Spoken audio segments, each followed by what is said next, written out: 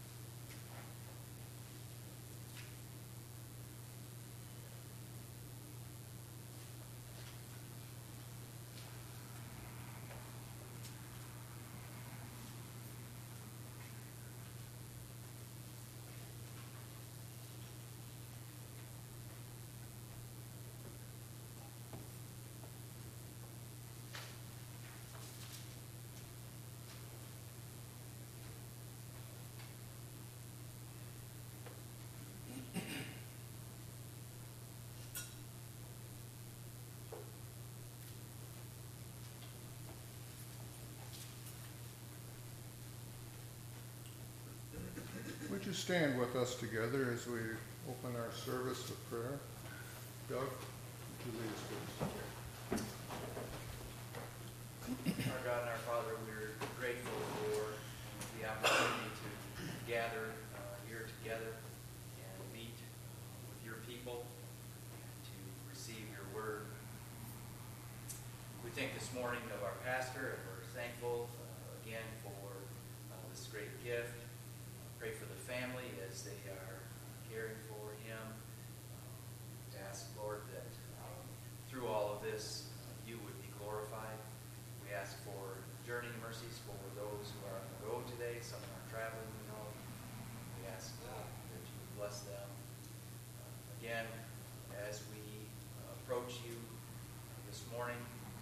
anticipate a blessing from your word, and bless your servant who's come to give it. In Jesus'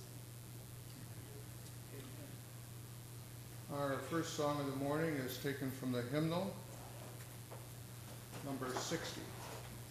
And I'd like to extend a thank you to Kelsey for volunteering to stand in for Jared as he's away. Amen. I don't know if she's just looking for an opportunity to play on the beautiful piano, or she's heard my singing solo in the a cappella and she's taking pity on the rest of the congregation. So, nonetheless, What's the number, Phil? 60. 60. Morning has broken.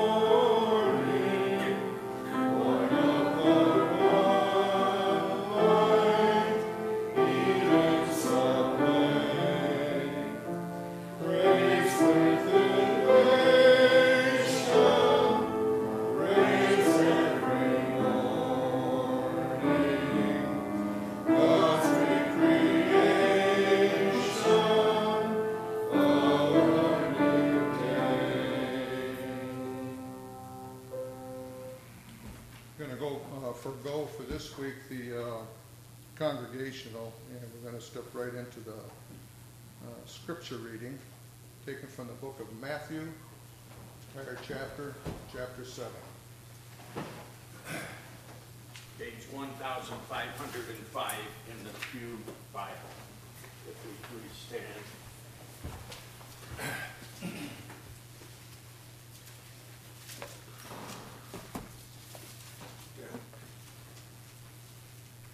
Do not judge, or you too will be judged. For in the same way you judge others, you will be judged. And with the measure you use, it will be measured to you. Why do you look at a speck of sawdust in your brother's eye and pay no attention to the plank in your own eye?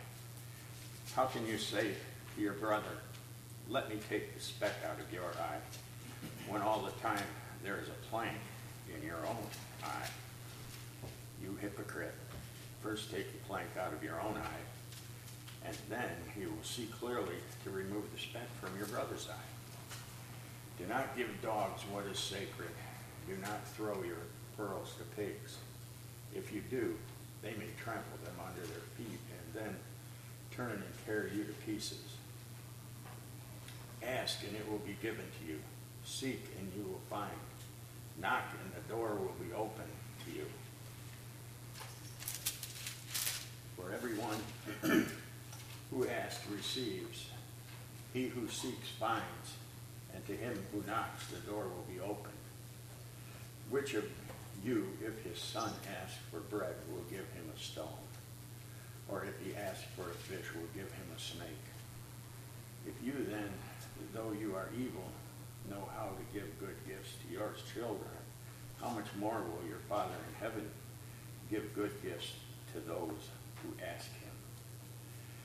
So in everything, do to others what you would have them do to you, for this sums up the law and the prophets. Enter through the narrow gate,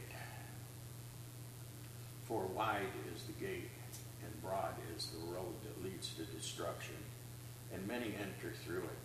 But small is the gate and narrow the road that leads to life, and only a few find it. Watch out for false prophets. They come to you in sheep's clothing, but inwardly they are ferocious wolves. By their fruit you will recognize them. Do people pick grapes from thorn bushes, or figs from thistles? Likewise, every good tree bears good fruit, but a bad tree bears bad fruit. A good tree cannot bear bad fruit, and a bad tree cannot bear good fruit. Every tree that does not bear good fruit is cut down and thrown into the fire. Thus, by their fruit you will recognize them. Not everyone who says to me, Lord, Lord, will enter the kingdom of heaven, but only he who does the will of my Father who is in heaven. Many will say to me on that day, Lord, Lord, did we not prophesy in your name, and in your name drive out demons and perform many miracles? Then I will tell them plainly, I never knew you. Away from me, you evildoers. Therefore, everyone who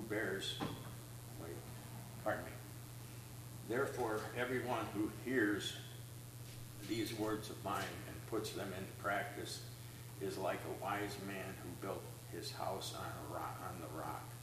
The rain came down, the streams rose, and the winds blew and beat against that house. Yet it did not fall, because it had its foundation on the rock. But everyone who hears these words of mine and does not put them into practice is like a foolish man who built his house on sand. The rain came down, the streams rose, and the winds blew and beat against that house, and it fell with a great crash.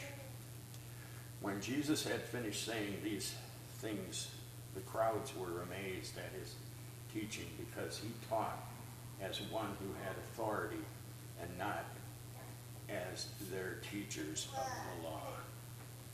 Ask that the Lord would bless his reading today.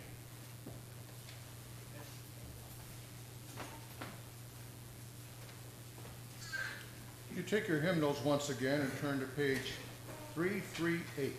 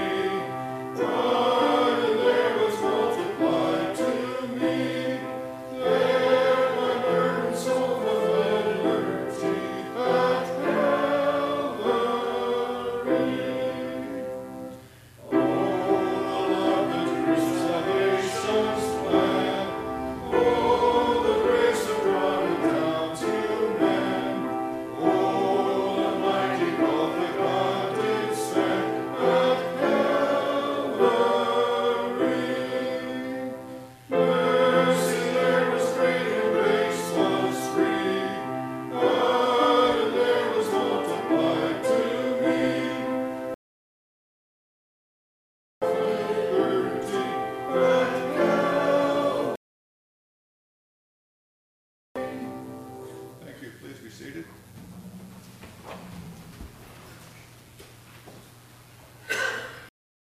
We are happy to have with us today our brother Mark Locher and his wife.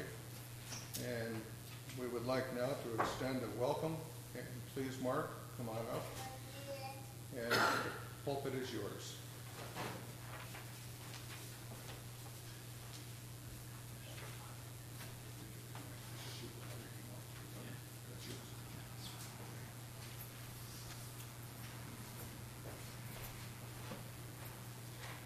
I'd like to at least extend a whole commendation, I guess, to you. Just to see all of you here, see you faithful. Even though your pastor's ill, I know there's quite a few of you missing, but just to see you all here, that's encouraging, to see you faithful to Christ. We at Sovereign Grace are likewise praying for Pastor Fred. And I was hoping maybe one of whether Jess or Jolene, one of them be here today so I could get an update on it, because they're going to ask me if I learned anything new. But we are going to continue to pray for him. And hopefully we hear some really good news that he's back home soon.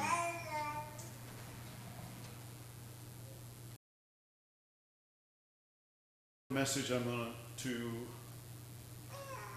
call to your attention this morning is really, it's got a long title, but it's something that the impetus for the message came from a book that John MacArthur wrote. It's The Slave. I don't know if you've ever read it or not, but I would highly recommend it.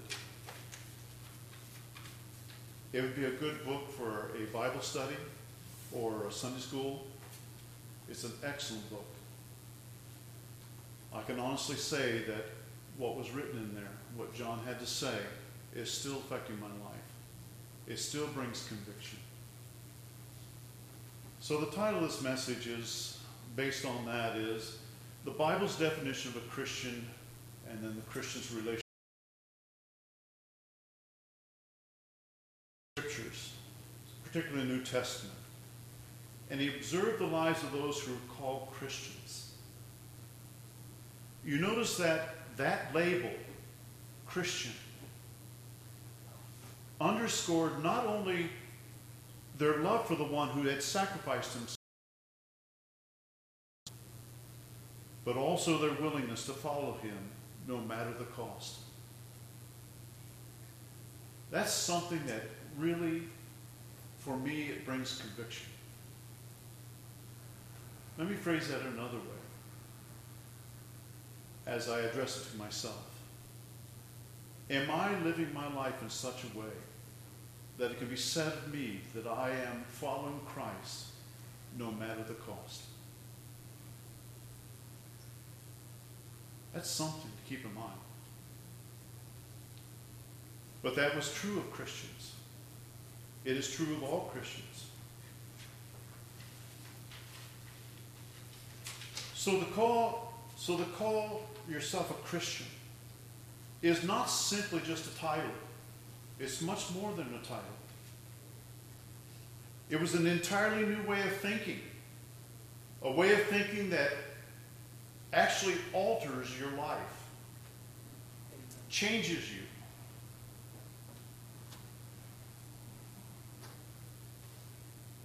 It has serious implications on how you live your life, and it even has implications on how you die.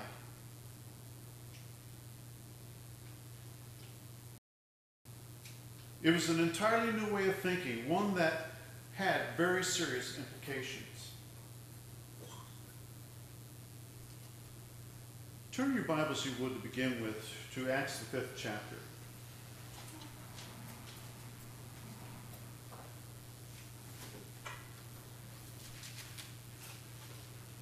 When you get to the fifth chapter of Acts, what you notice is that where Ananias and Sapphira are disciplined by Christ. And then after that discipline, we see the Lord blessing the church tremendously. You read in verse 14 that multitudes of men and women had come to know Christ. And of course that blessing upon the church made the Jews jealous. And so pick up.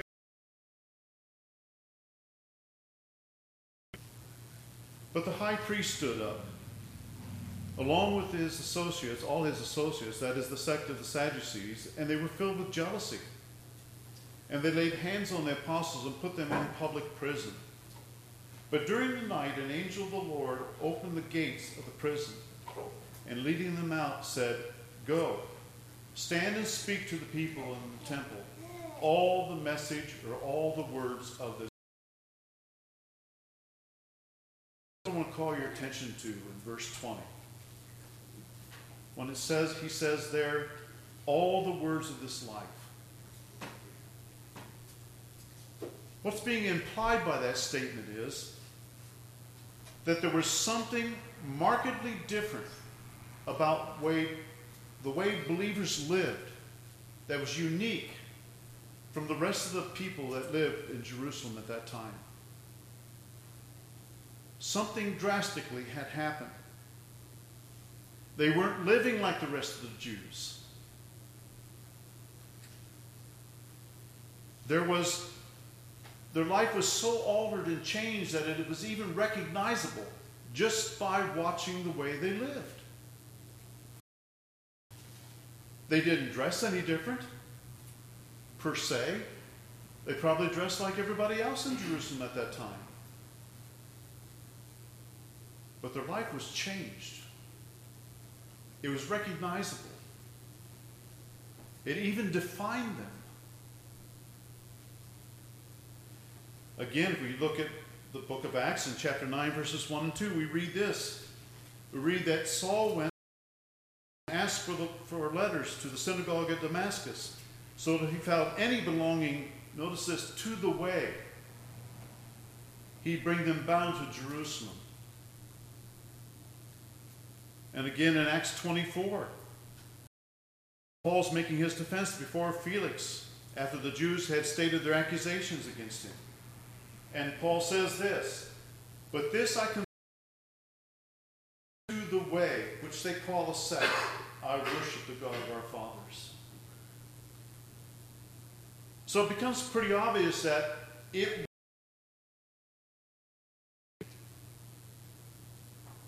one that actually altered the way they lived. And as we know, I don't have to tell you, this in their life was not of human origin. It was divine origin.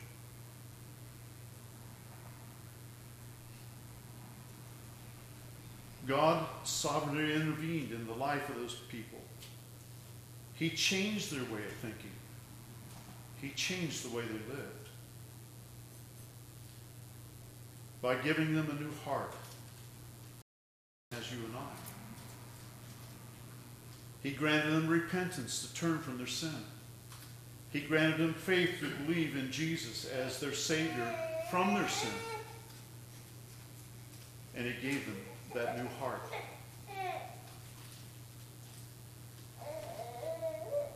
After the Holy Spirit regenerated.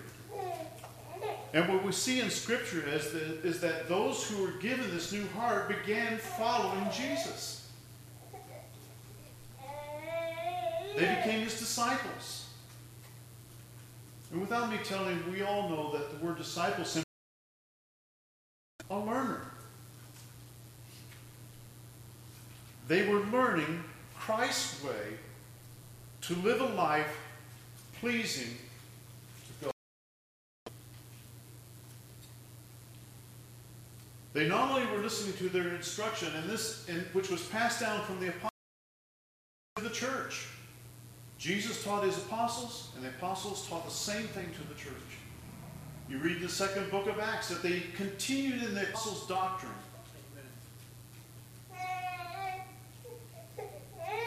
But it wasn't just the fact that they were memorizing the things of Christ and were able to call those things to mind and say,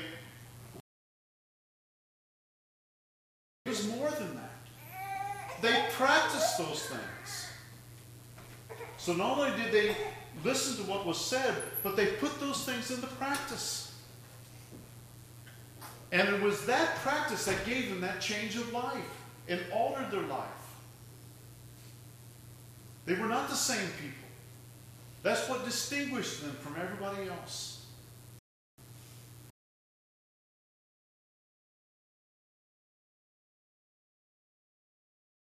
Enough for the disciple to be like his teacher. You know, it's just a simple phrase, but do you realize that Christ is stating the will of God there? That's exactly God's intent for each and every one of us.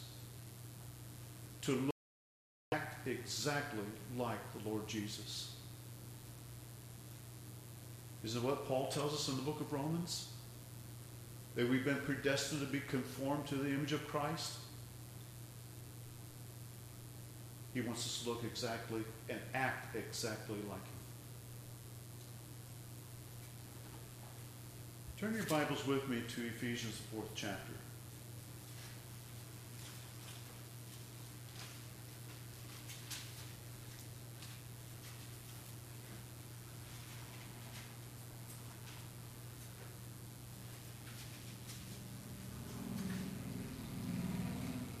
I'm going to pick up again in verse 17 in Ephesians chapter 4.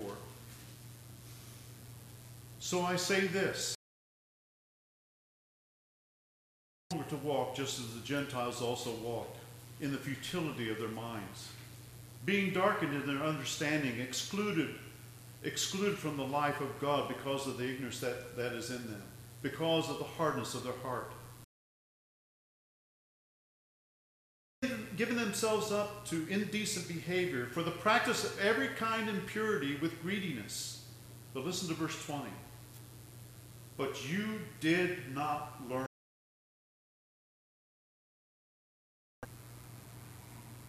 We learn Christ and we practice Christ.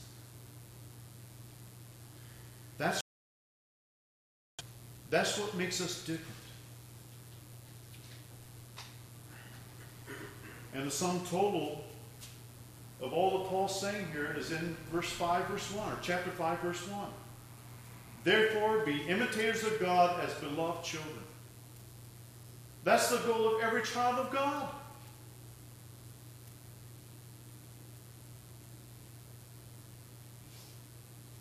This is the disciple. And we know the disciples were first called Christians at Antioch in Acts chapter 11, verse 26.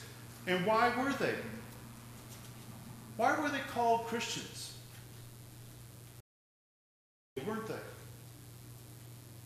Because they acted so much like Christ, they were basically saying they're little Christ. That's what it is to be a disciple.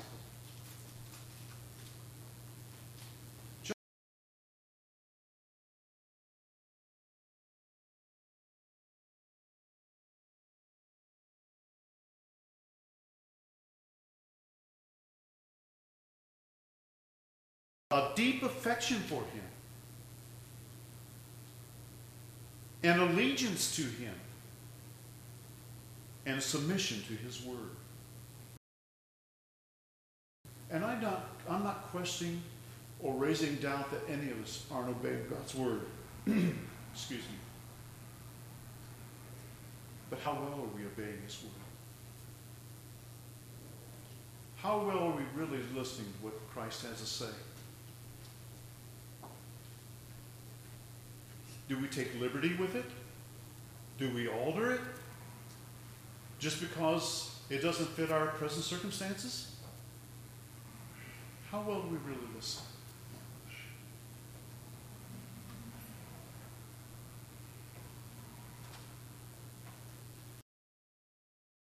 Is to be a wholehearted follower of Jesus.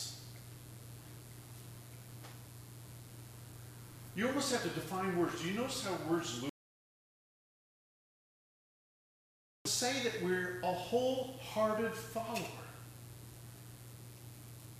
It involves every part of our Because it involves our affections, our will, our minds, and it actually motivates our body, puts us in action.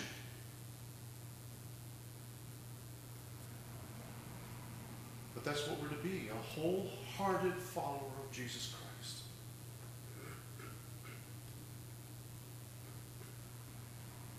Turn with me again to Luke, the 9th chapter.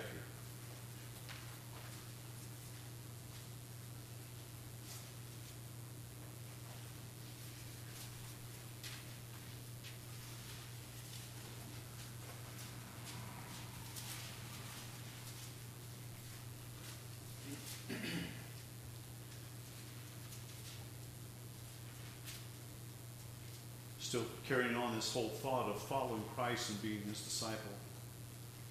Verse 23, Luke 9, verse 23. Listen to what the Lord says. And he was saying to them all, if anyone wants to come after me, he must deny himself, take up his cross daily, and follow me. He starts by saying, if anyone would come after me. And then he says, ending that verse, they must follow me.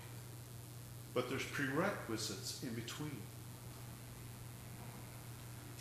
So Jesus is telling us that if we desire to follow him, then we must not only begin to say no to self, but we must also put self to death daily. Why? Why is that necessary? Why would Christ say that's necessary if you're going to follow me? Because self has to die. Self always wants to please self. Always.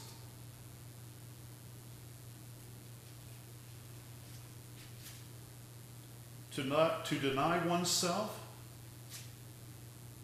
is to say no to our desires, our passions, our pursuits, and our ambitions that don't align with the will of Christ as he's revealed his will in his word. Every passion, every desire, every ambition, every plan, if it does not align with God's revealed will, it is to be denied, because it only satisfies the flesh.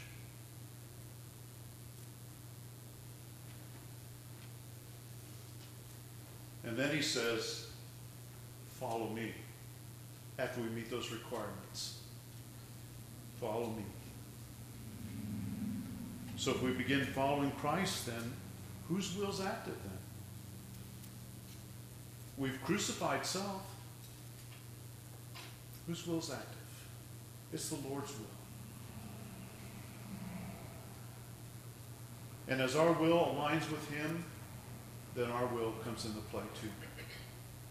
But the Lord's will is what motivates us, what animates us to do everything we do.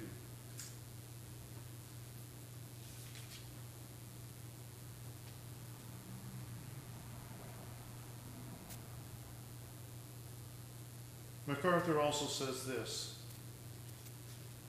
when we call ourselves Christians, we proclaim to the world that everything about us, including our self-identity, is found in Jesus Christ.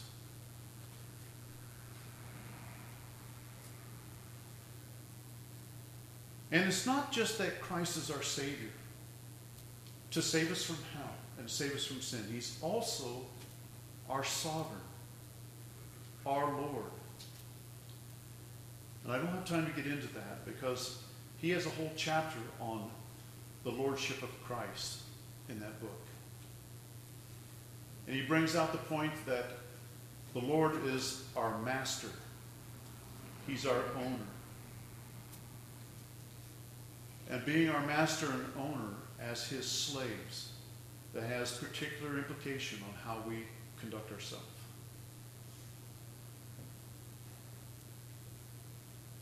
So he's our sovereign. And our lives are to center on pleasing him. The best way to describe, to use an analogy that might help us understand this,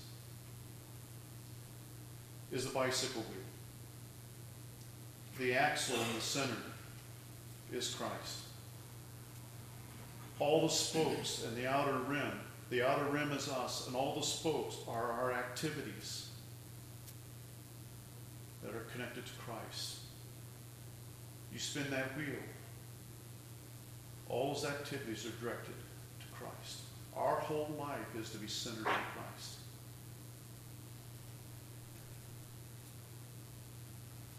Paul said in Philippians 1:21, "For me to live is Christ." What had happened in Paul's life? He crucified self. Self was dead. And by that confession, he was saying that he's being animated by Christ alone. He solely lived to please Christ. For me to live is Christ.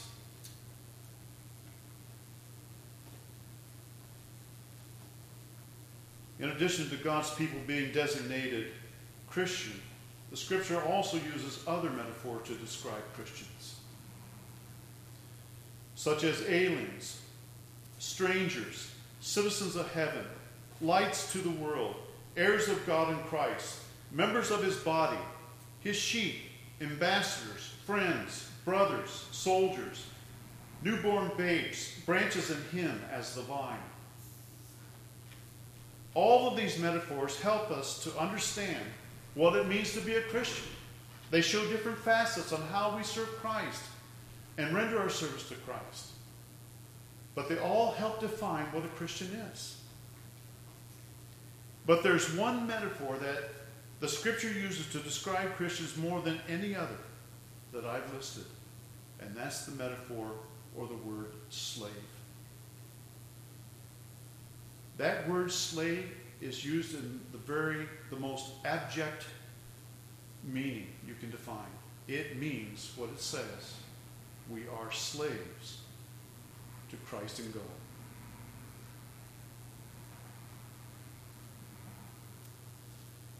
That metaphor is used in Scripture to describe Christians more than any others that I've listed.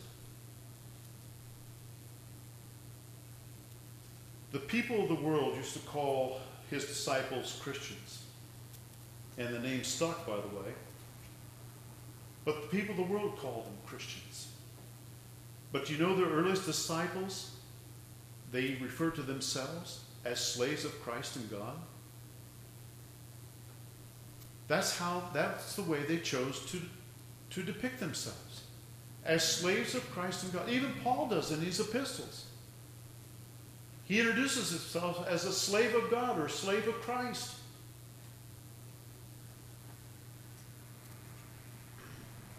And they also seen, that is, those early Christians also seen those ideas being synonymous.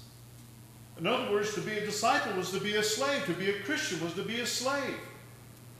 Those three things were synonymous together in their eyes. They weren't different things. They didn't have different meanings. The description used most often in the New Testament to describe the Christian's relationship to Jesus is the slave-master relationship. It's unfortunate in our translations that we have today, at least in the one I've got several, and almost every one of them say servant instead of slave. Why they do that, for the life of me, I haven't talked to any of the translators. Why they do that, I don't know. But the word that's used in the Greek language is doulos. And it always means slave or bond slave. Always. Listen to what this theological dictionary has to say about that word doulos.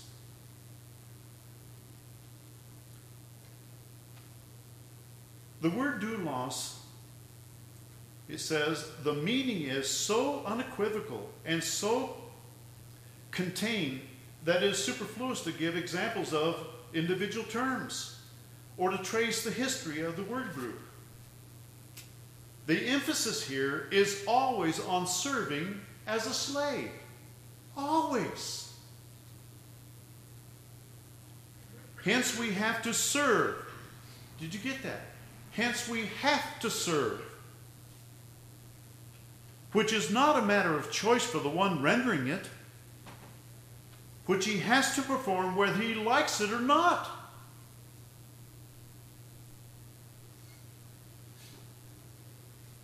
Because he is subject, as a slave, to an alien will, to the will of his owner, his master. This is why I said it was so convicting for me, and it still convicts me. This is a lifestyle I don't see living by many Christians.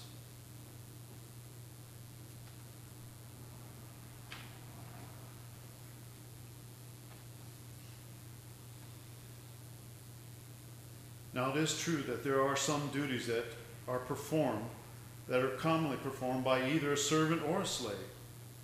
But the difference between the two is a servant has some measure of self-autonomy and some personal rights. If they don't like the person they're working for as a servant, they can leave. They can resign. They can go somewhere else and work for somebody else. But that's not true of a slave.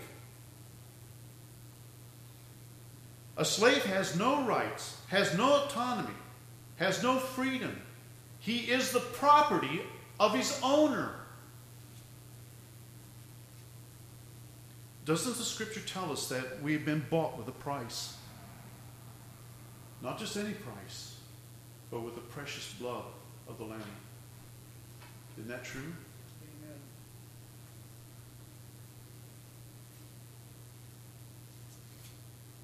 Doesn't the Scripture also tell us that we belong to Christ? Doesn't it also tell us that we are a people for his own possession?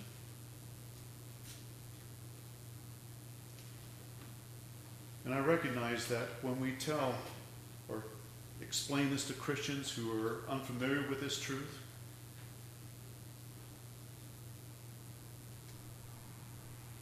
that they are really slaves of Christ, and you begin to describe to them and tell them what it is to be a slave of Christ, boy, does it ever make the flesh irritated. The flesh raises its ugly head, it grits its teeth, and it ends up rebelling, or wishes to rebel.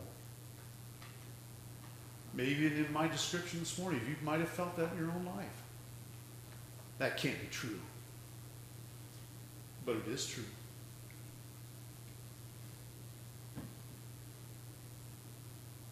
You know how quickly we forget as Christians that we had a master previous to Christ. Didn't we not? A cruel master. One who was leading us to a hell of fire that burns with sulfur. That was the end of following that master.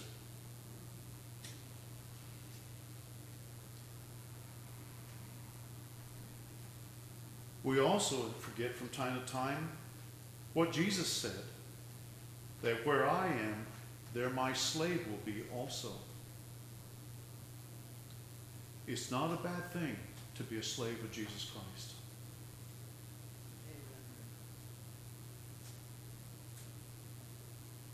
Hasn't he told us in Revelations 21 and 22 that he is going to create a new heaven and a new earth? And then in that new earth, there's going to be a new city called the New Jerusalem. And doesn't he also tell us that's where we're going to find his throne?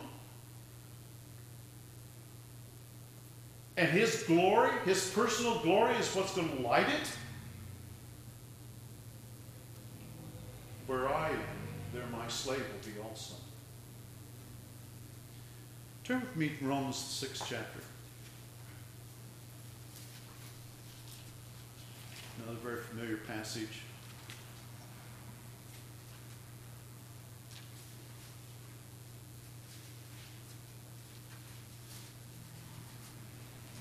I want to begin reading in verse 16. Whoops, turned just a little bit too far.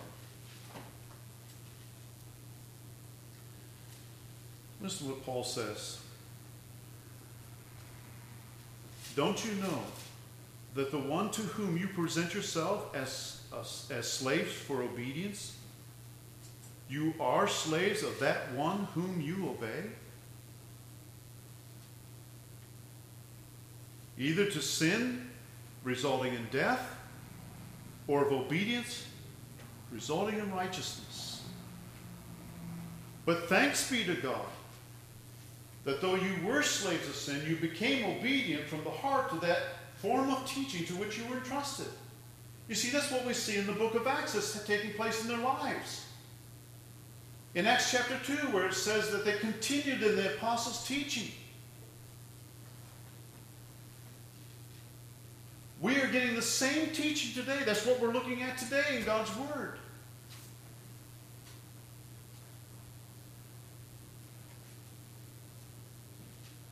Verse 18. And after being freed from sin, you became slaves to righteousness. I'm speaking in human terms because of the weakness of your flesh. Because just as you presented your part or the parts of your body as slaves to impurity and to lawlessness, resulting in further lawlessness, so now present your body parts as slaves to righteousness, resulting in sanctification. Because when you were slaves of sin, you were free in relation to righteousness. Therefore, what benefit were you deriving from those things of which you are now ashamed? Because the outcome of those things is death. Listen to verse 22.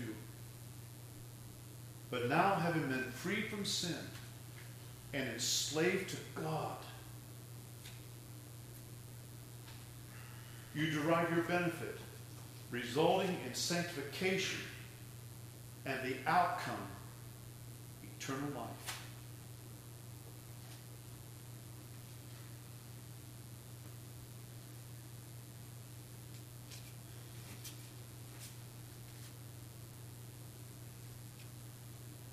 We need to make a choice, dear people, in our lives. I'm not saying that you're living in abject wickedness in your life.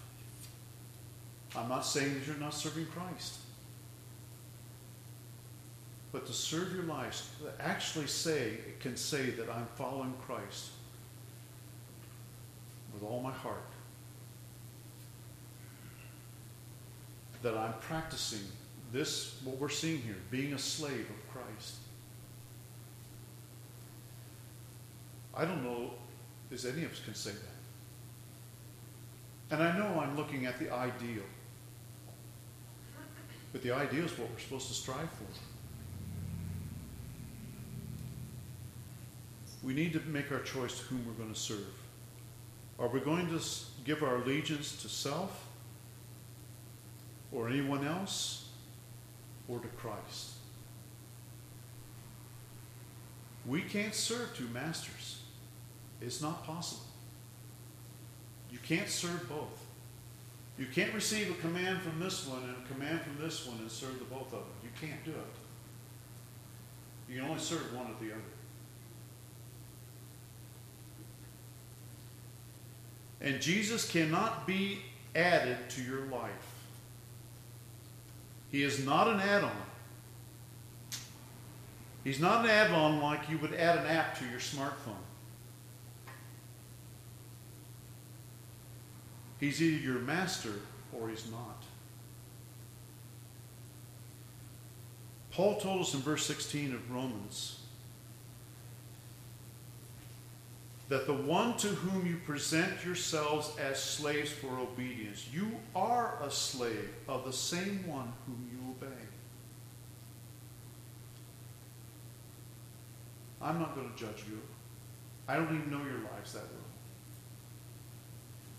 And I love you all, but I know my own life. Ask yourself, how much time and effort is devoted And energy, I could add to that, is devoted to self, serving self, pleasing self, taking care of self, as opposed to Christ.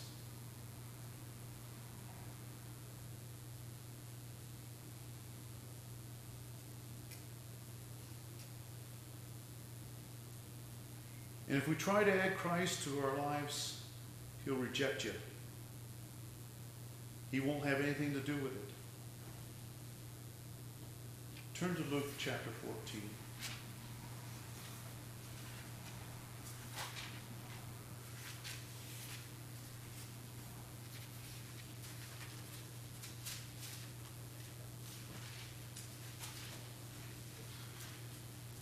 In Luke chapter 14, look at verse 26.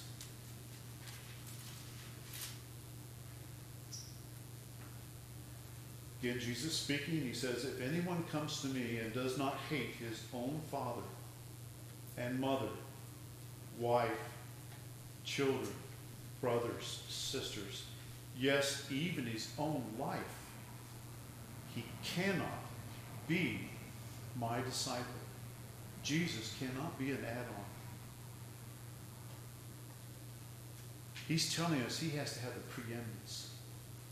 He either is your master or you don't have him.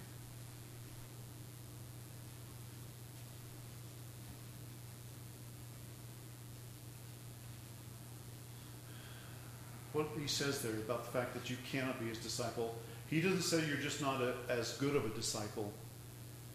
He's very straightforward. You cannot be my disciple. So the Lord's informing us that if we don't give ourselves, or give him rather, the preeminence, even over our own life, we can't be his disciple. And we're all familiar with the passage we read this morning, Matthew 7, verse 22, where Jesus says, many will say to me on that day, Lord, Lord, did we not prophesy in your name? And in your name cast out demons, and in your name perform many miracles? And the answer is, I never knew you. You know what the disturbing thing about that passage is? Jesus himself says, many will say to me on that day. That bothers me. That's frightening. We cannot just assume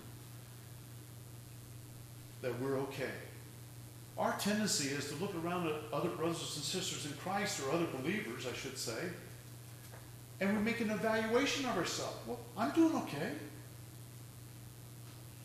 But how do we appear in Christ's eyes?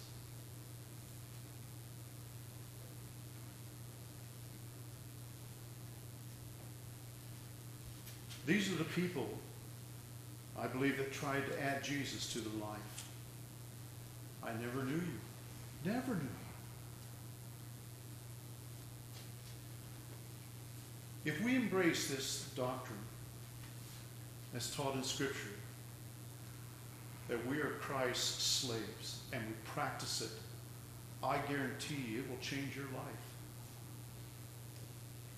Not only will it change your life as an individual, it will change the church. But it's the practice of it. We all know God's Word. And I believe that all of you read it regularly. We got to have open ears and practice it. We're to be just like the Lord Jesus. You are his slave. Let's close in prayer. Our gracious and holy Father, again, Father,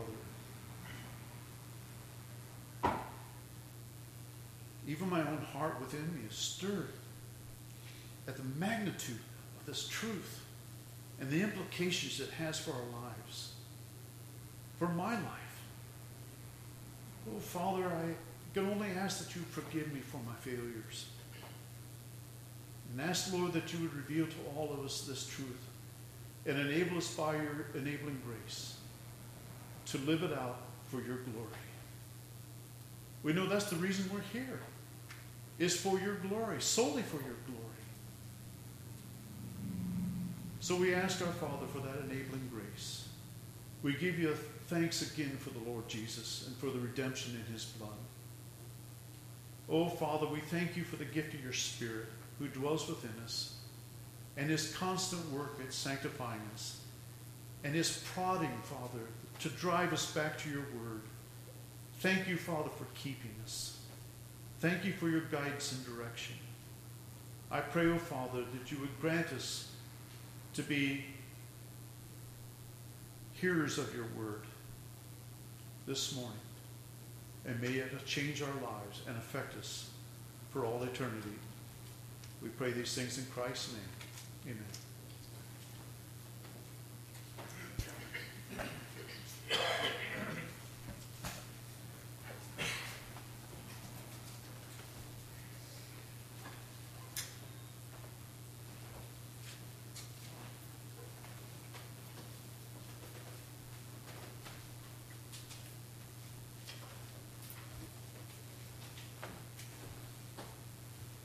From the hymnal, our closing hymn,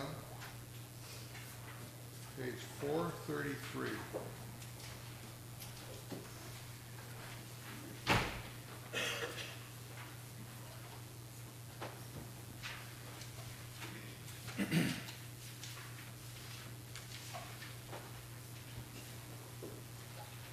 When you have it, please stand.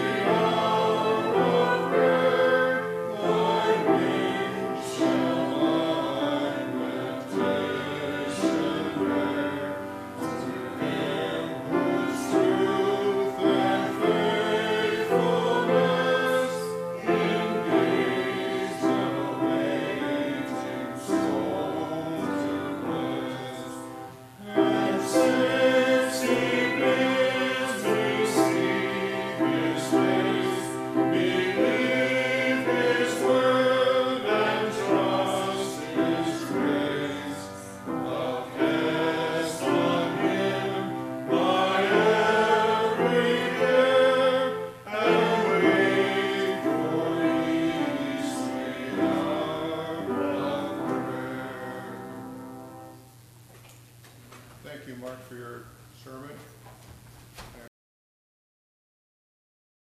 Whether we be in Christ's grasp or out of the realm at this point. In closing, I'd like to tell all the men, Happy Father's Day. You earned it. We are dismissed.